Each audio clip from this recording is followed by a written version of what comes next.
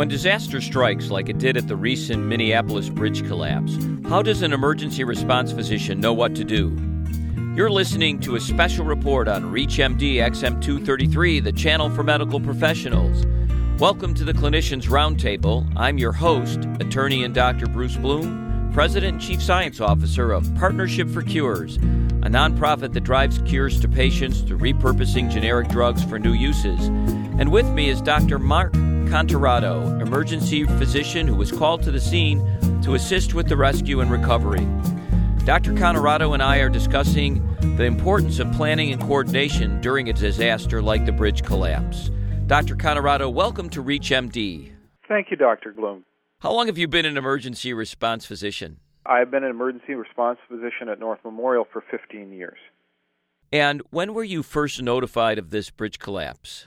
I was notified probably about 45 minutes after the initial collapse had occurred. I was notified via my emergency pager.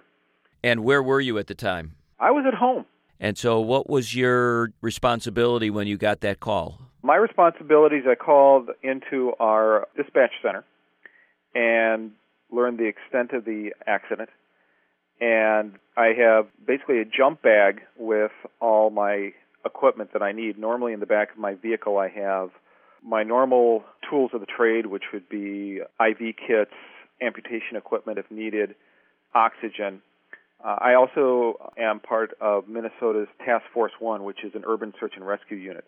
Dr. John Hick, Dr. Sadlerly, Dr. Lolja, and Dr. Ho are all physicians in this group too. I also threw my search and rescue gear in the back of my vehicle. And I collected my next-door neighbor, who's actually a diver for the Hennepin County dive team. He had been called down as well, so we both went down. What kind of car do you drive? I drive a Subaru Outback. So you have four-wheel drive in case you need something important like this? Yes, it's probably the only Subaru Outback you'll find with lights and sirens. What was your role at this scene? When you got there, describe what was going on and what you were supposed to do. When I got to the scene, it was spread over a relatively broad area. Because of the nature of the bridge collapse, you had to have at least two separate sites active. You had to have one active site on the north side of the river and one active site on the south side of the river. I contacted Dr. Hick, who was overall medical control at that time. I asked him where he would like me to go and what assistance I could be with him. So he directed me to the south side of the river, the south side upstream command center where the Minneapolis police had set up their command center, and which was also by the American Red Cross building, where a number of victims had been brought initially after the collapse. What was the first thing that you did when you got there? First thing I did when I got there is made contact with one of the paramedic supervisors who was at the scene, took stock of our resources, what we had as far as ambulances and medical resources, how many casualties and victims we currently were working with, trying to expedite their transport to the local hospitals, also to triage the patients who were there to see were they in need of immediate transport or could they be grouped to go with a basic life support ambulance rather than an advanced life support ambulance if their injuries were minimal, what we would call the walking wounded. By the time I got there, most of the serious casualties had been already transported. There were a few people coming in who needed to be evaluated. At that point, we had a huge number of volunteer resources. Because of where the bridge is located, it was about 3 to 4 blocks from the University of Minnesota's medical center, only about a half mile from Hennepin County Medical Center. So we had a large number of volunteer resources who showed up spontaneously to help at that point. And was that a good thing, a neutral thing, or a bad thing? That was a good thing. When you have something like this, that really increases your options, and you really have the extra manpower you need to take care of just about any eventuality that comes along. And how do you deal with the difference between trained personnel in disasters like you and untrained volunteers that are coming from the University of Minnesota? For us, it's when we have this many volunteers show up, we do the most crucial direct medical intervention, but then we also can step back and now direct these people to take over other tasks that may come up. You may take one of these persons and say, okay, I want you to hold pressure on this wound. I want you to stabilize this person's neck until we can get them properly into a cervical collar and backboard. I want you to monitor the rate of this IV flow so you can have a number of people helping. If you've just tuned in, you're listening to a special report on the Clinicians Roundtable on ReachMD XM233, the channel for medical professionals.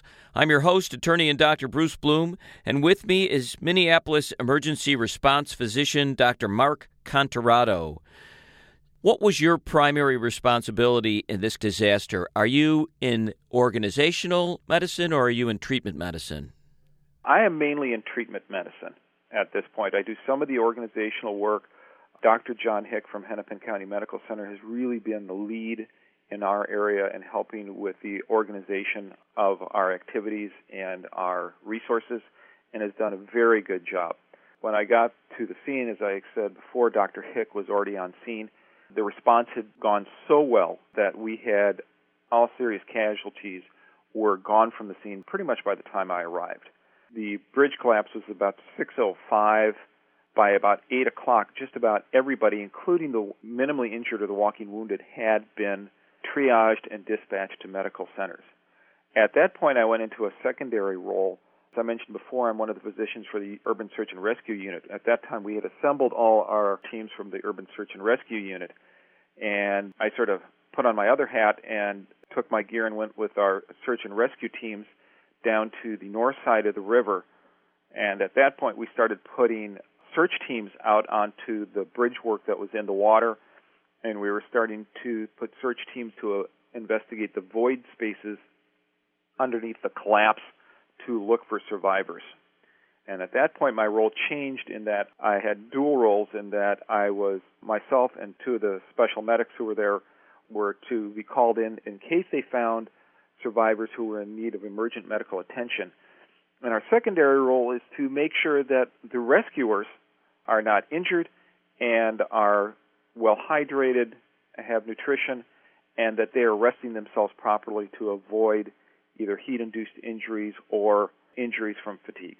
Describe the scene when you got there as you saw it. What was the daylight like? What was going on there? What did you see? What did it look like? When I got to the scene, there were, of course, a number of bystanders who were lined up on the shore, and there are two smaller bridges that go across the river at that point. There were a number of bystanders watching. There were also a number of people who were bystanders who were either trained as first responders coming down to help. When I got there, the Minneapolis police had actually had the area blocked off quite well and were organizing avenues for emergency response vehicles such as fire and ambulance to get down to the scene. And at that point, we're helping to direct resources to the proper areas. The immensity of the scene was stunning. I mean, for many of us, this was a bridge we, in Minneapolis and mainly in Minnesota, had at one point or another traveled on extensively. And to see this completely collapsed and in the water was breathtaking, to say the least. Were you surprised that with the scope of that collapse that there weren't more casualties? I was initially, until I started reading more about what was going on and speaking with the police and fire officials who were on the scene. I did not realize that two lanes going in each direction had been closed down on the bridge.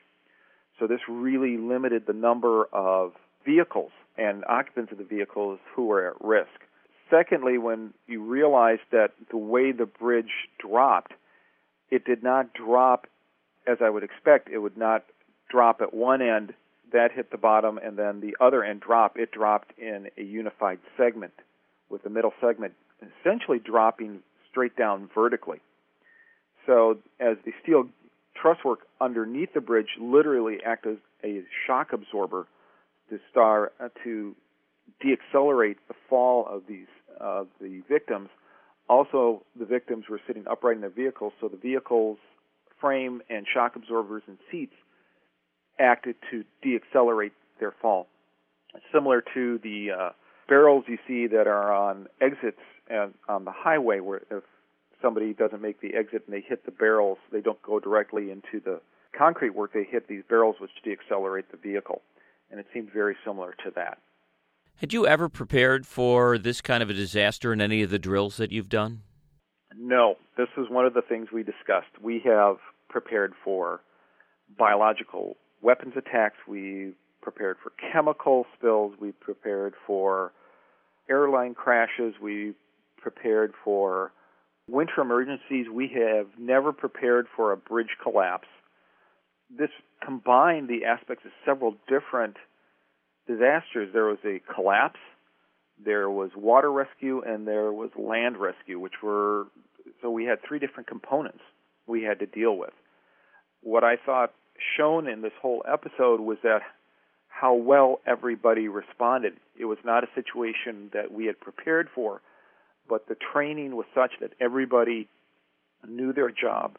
The response was outstanding, and the way the scene flowed between assessing patients, evacuating them, and the rapid response I felt was excellent. So how does working at the scene of a disaster like this differ from your day-to-day job where you're working in the emergency room? Well, in an emergency room, it's a controlled scene. Some people would say it's a controlled chaos, but it is a controlled scene. You have good lighting, you have extra resources, you have trained personnel who are there. You usually have all the equipment you could want or need. In a scene situation like this, as you see things, you have to work as you go. It involves more planning in that you have to see the patient, you have to treat them in the field, you have to literally go through a mental checklist to say what is the most serious problem with this patient first, and I need to treat this patient first, and needs to treat these things first. Do I need to be controlled with bleeding? Do I need to be controlled with their airway? And do I need to be controlled with orthopedic injuries? In a situation like this, then you also have multiple casualties. Who needs to be treated first? Who needs to be evacuated first? Are there people you cannot save? And if those are people you cannot save, you have to conserve your resources for the people you can. When the entire span of the Interstate 35W bridge collapsed in Minneapolis, Minnesota, physicians knew how and where to report because of the disaster planning and training they had undergone. I want to thank our guest, emergency response physician Dr. Mark Cantorado of North Memorial Medical Center, for providing a first responder vision of what happened during this tragedy in Minneapolis. I'm your host, attorney and Dr. Bruce Bloom, President and Chief Science Officer of Partnership for Cures, a nonprofit that drives cures to patients through repurposing generic drugs for new uses. You've been listening to a special report on the Clinicians Roundtable on ReachMD XM233, the channel for medical professionals. For comments and questions, send your emails to xm@reachmd.com. Thank you for listening.